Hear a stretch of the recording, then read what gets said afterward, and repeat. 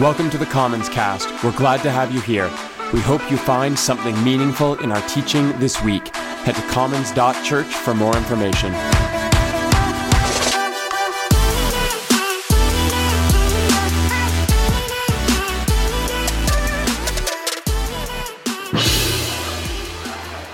That was amazing. How did that even happen? Hello. Welcome. I did not plan that, but I loved it. I think I could make an entrance like that every time. It would be so great. Thank you, sound people. Welcome here. It is so incredibly good to be in the room together. In fact, I just kind of want to take you in. Like, there you are. It feels so good. So thank you so much for braving a new and an old space together. My name is Bobby. Some of you know me, maybe some of you don't. It's all good. And it's really good to be back in person, albeit in a bit of a measured and quieter, though, not a moment ago, a quieter time. I mean, one service sure isn't 5 services across 2 parishes, but we are adjusting, aren't we? And really, this is a season of adjusting. I mean, let's take all these reunion questions we're fielding right now. When you haven't seen someone in, a year, and you reach for a question, and what comes out is like, how's life? And what's your year been like? And, that awkward one too, anything new? And if it's your turn to answer, it can be really hard to find the words. You reply like, not much, but really, like, everything kind of feels like it's shifted.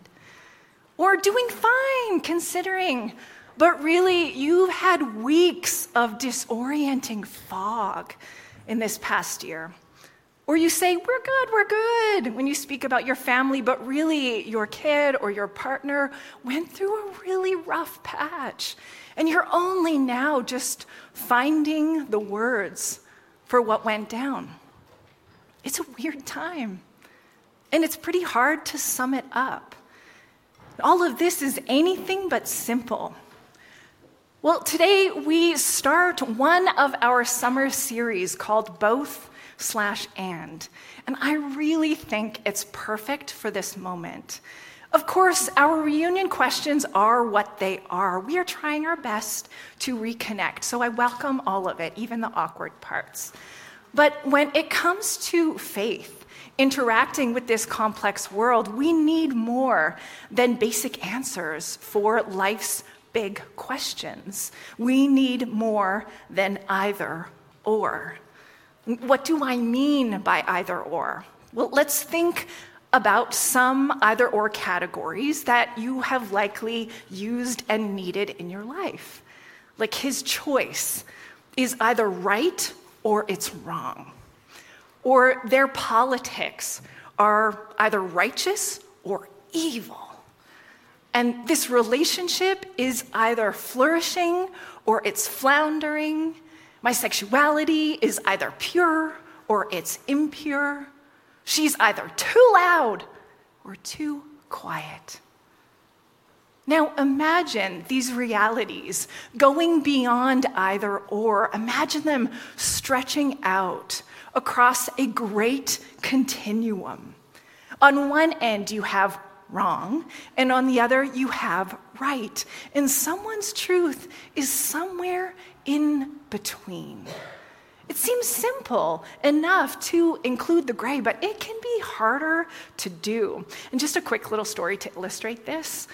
Last week, Jonathan and I, my partner, we were driving in our neighborhood, and we passed a yard that's like, let's say, how shall we say? It's like there's a lot going on.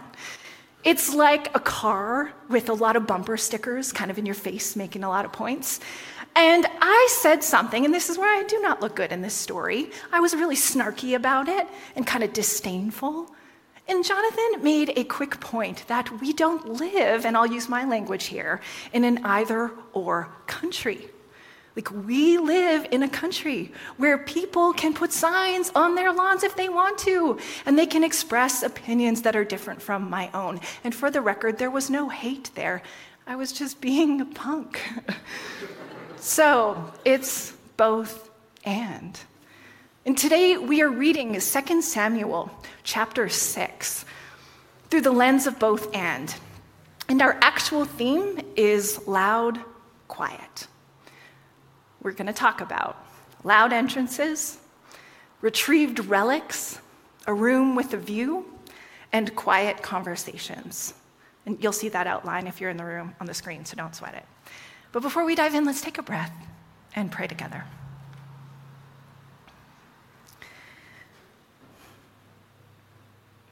Loving God, all of these great thinkers and contemplatives have affirmed through the centuries that you are being itself. You are being itself. In you, we find both light and holy darkness. In you, we find both love and righteous anger. In you, we find the fullness of compassion and the coarseness of correction.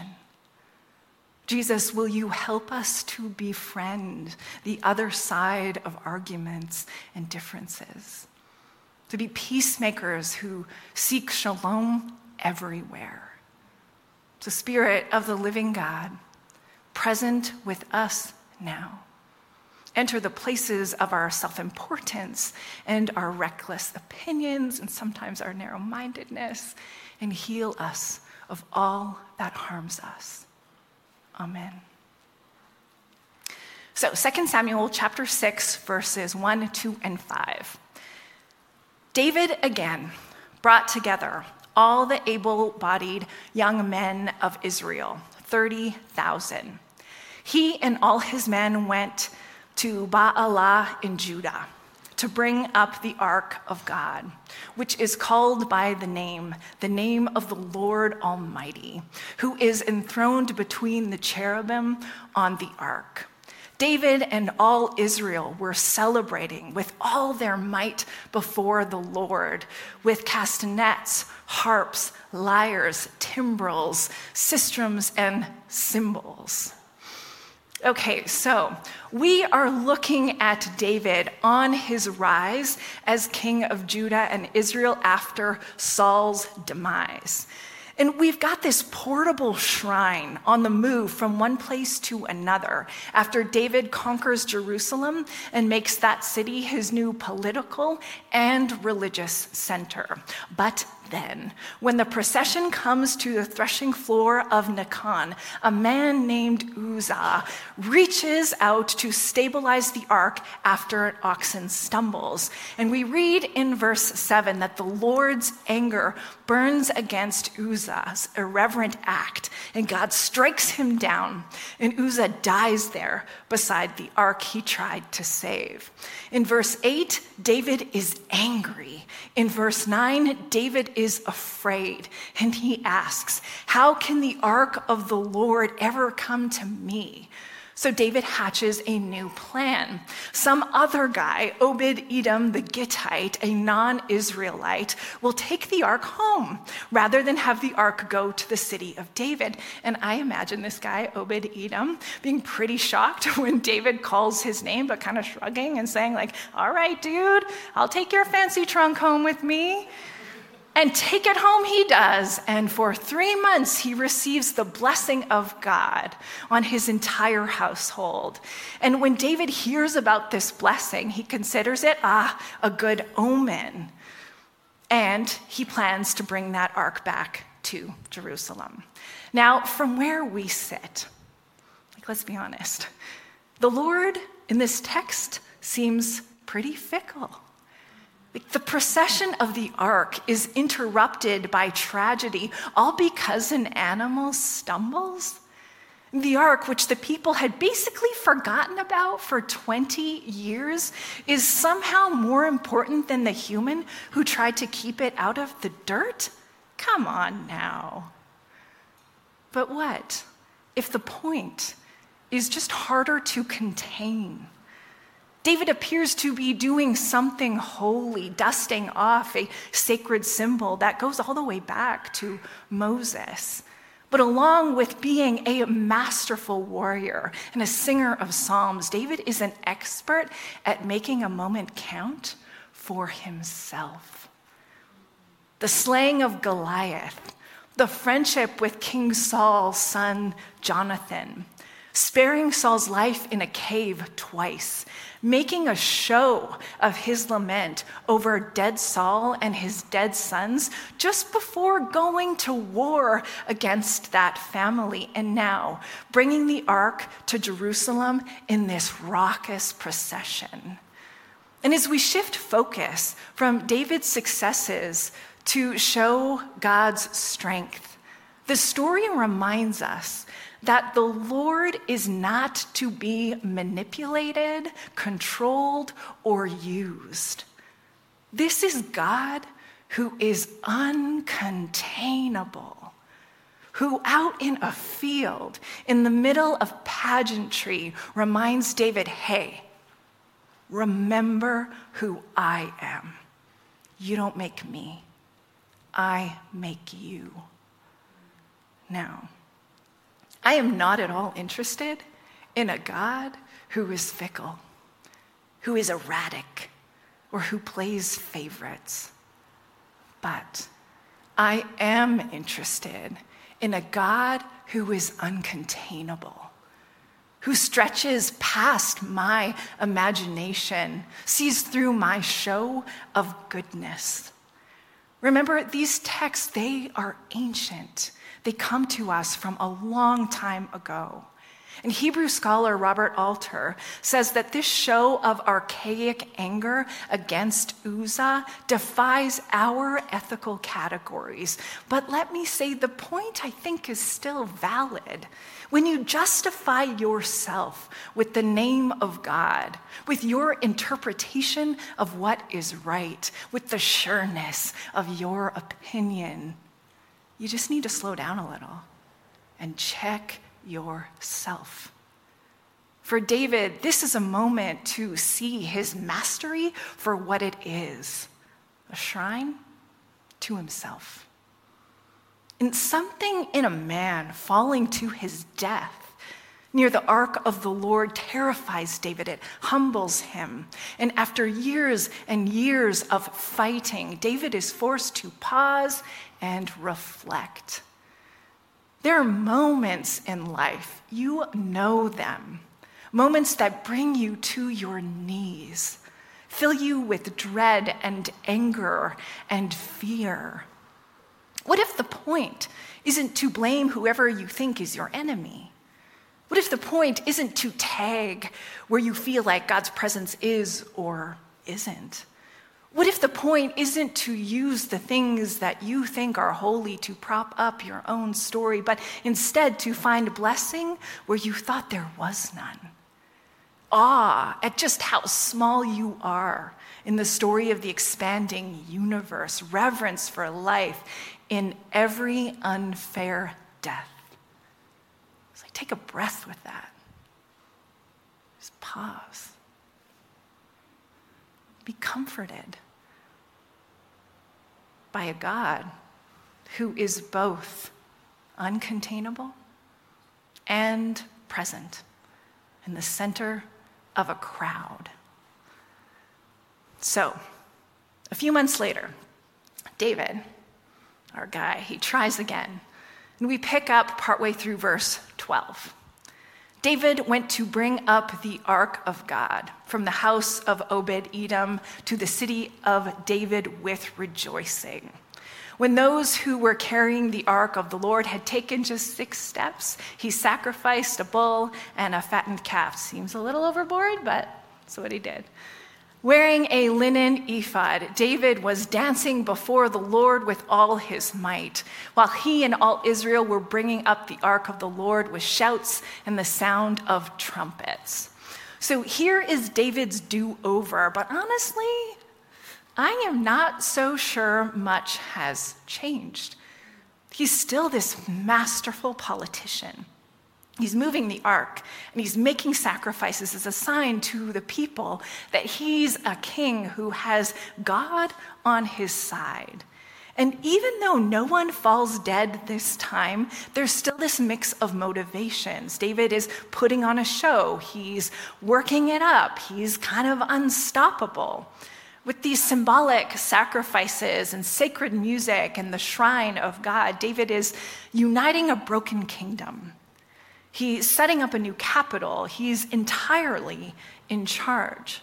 Now, we humans, we have a complicated story with symbols, images that signify more than what's on the surface.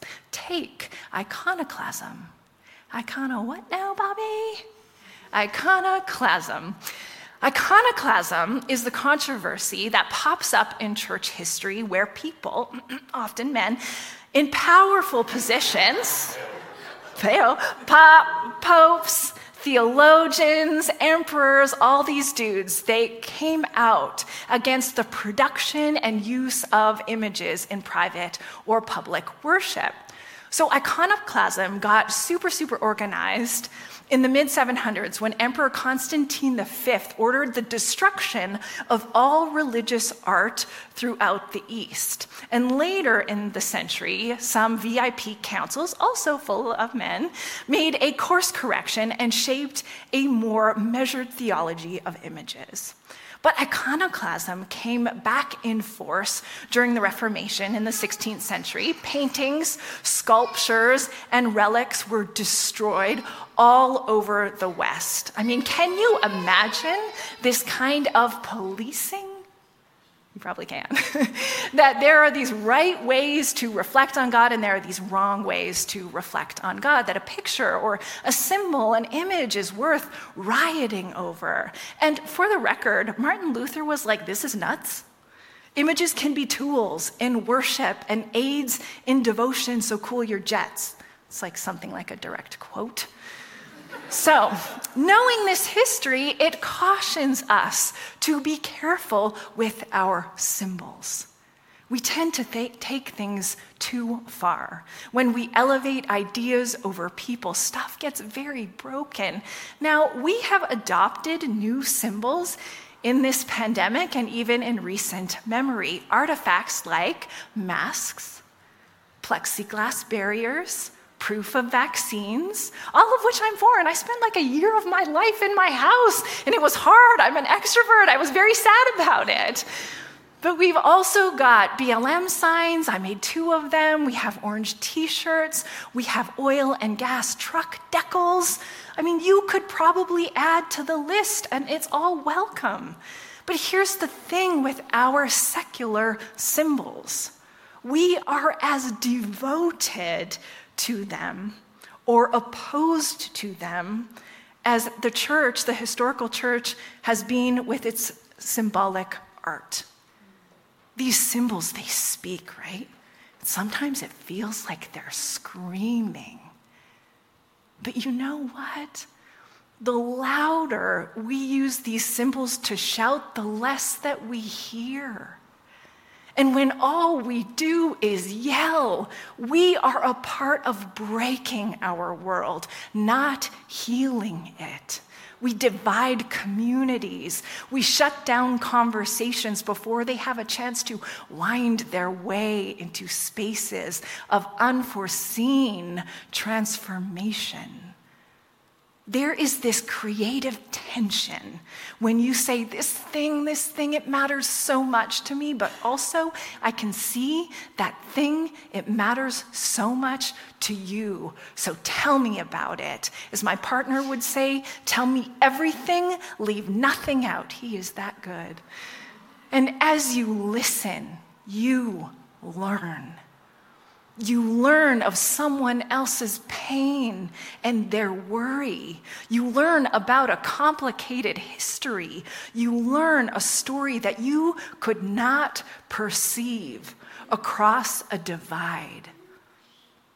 David's actions are so loud, right? He's wearing priest clothes and he's carrying a nearly forgotten ark and he parades. David is larger than life here, but it turns out being so sure of yourself can stop you from seeing how what is so right for you is actually really wrong for someone else.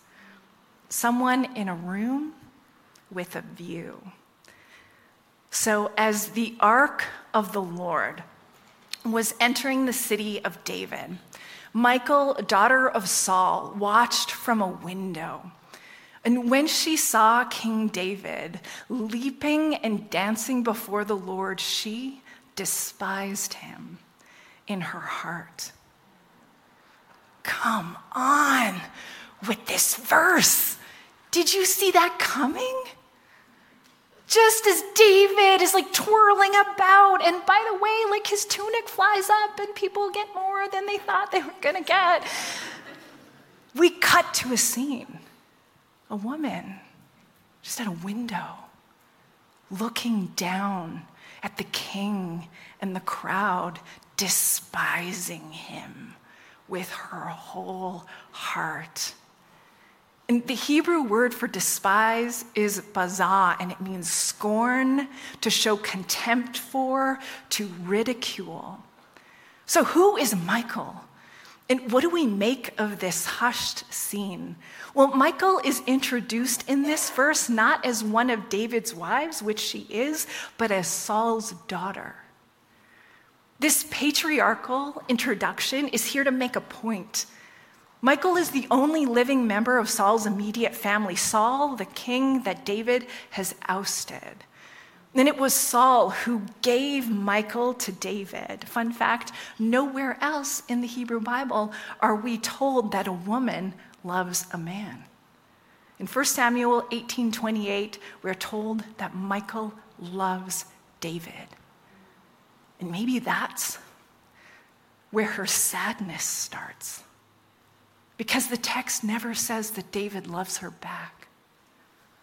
Saul hopes that by making David his son-in-law through Michal, Saul's enemies will see David as the more significant threat and kill him instead.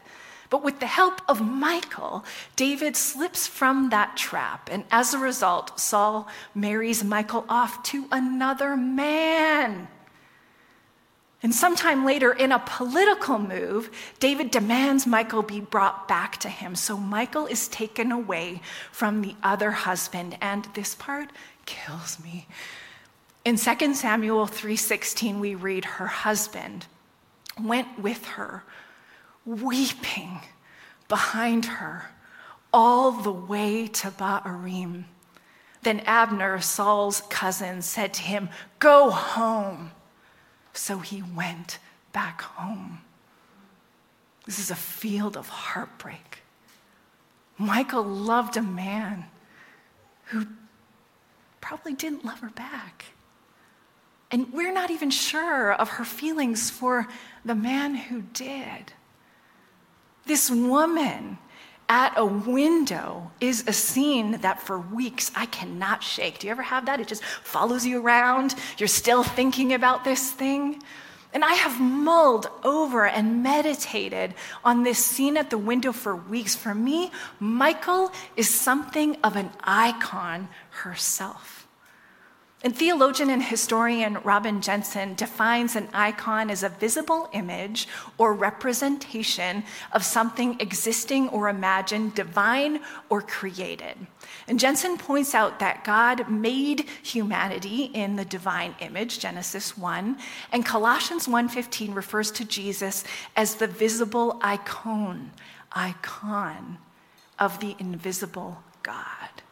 Therefore, in its broadest definition, the term icon can be applied to Christ, to human persons, to sacramental elements, to painted portraits, to photographs, and even buildings. You probably have loads of icons you didn't even know you had. An icon can certainly be a character in a Bible story or a painting of a saint with gold leaf, but an icon can also be just that tree outside your window, that grounds you in every season with its quiet presence. And an icon can be a song that you play loud enough for your neighbors to hear, and you play it on repeat because you are not ashamed. An icon can be the face of your niece who elevates joy in every FaceTime conversation.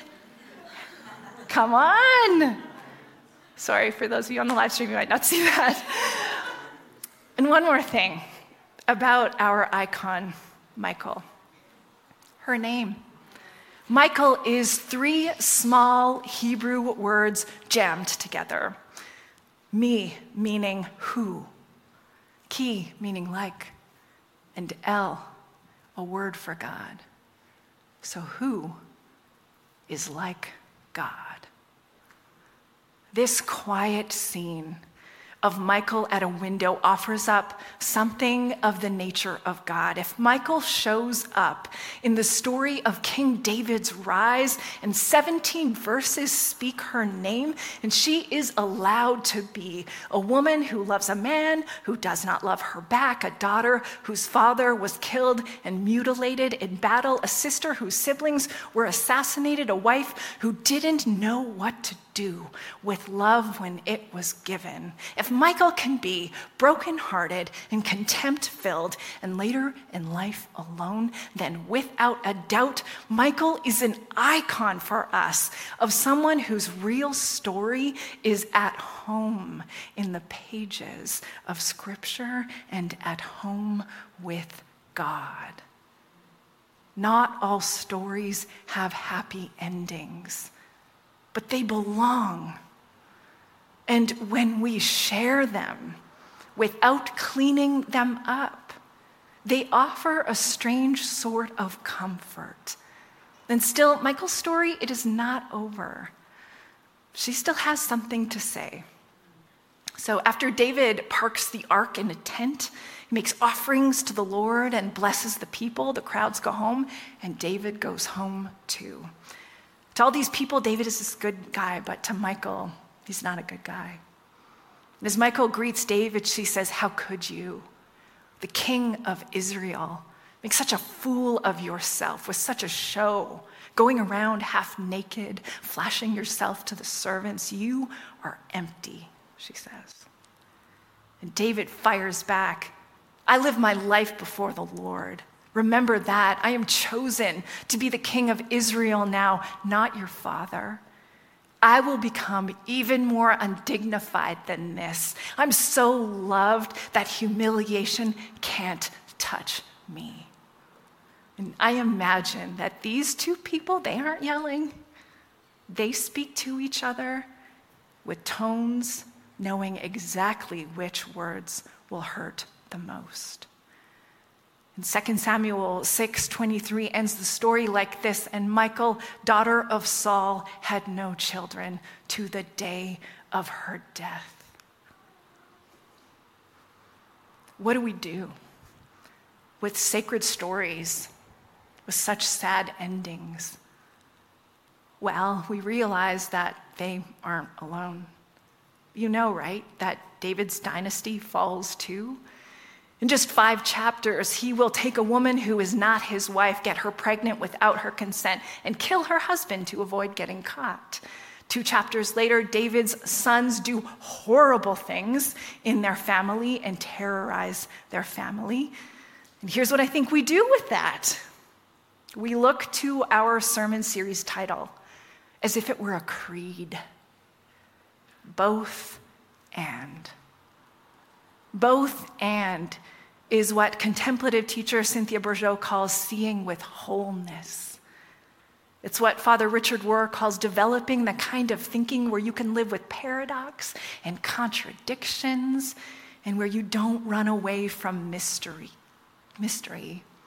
And both and befriends the fullness of who you are. You are loud and you can be quiet. You are kind and you can be cruel. You can be open to new ideas and you can be so quick to judge. You can have both a really great year and the worst year of your life. You can be happy, you know this, and you can be sad. You can feel grateful and you can be full of longing. None of that is sin. All of that is human. Put yourself in the places where you are allowed to be all of who you are, and that includes this place, that includes church. And create around you places where people can be all of who they are too. Meet them with compassion and curiosity and care. And yes, it is more complicated than it seems. It's risky to be both and. But these are the places where we learn how to love. David is both devoted to God and loudly showing off to advance his image. Michal is both a woman who loves fiercely and one whose story ends in a quiet loneliness. The point is to assume that God is present to all of it. I imagine David having a moment where he does see the motives of his heart for what they are: greedy, lustful, conspiratorial, and he marches on. And I imagine Michal having a moment as she walks down a corridor alone in this palace. She catches her reflection and she quietly says to herself, I know you. We've been through a lot, haven't we? And she lifts her head a little higher for no one else but herself. And she walks on. The point is to be people. Loud people, quiet people, people who dance, people who stand off to the side, people who rise in power, and people who see through the facade. And what is true through all of it is this: God can work in both the loud and the quiet. And as far as I can tell, God loves to. Loves to. Please join me in prayer.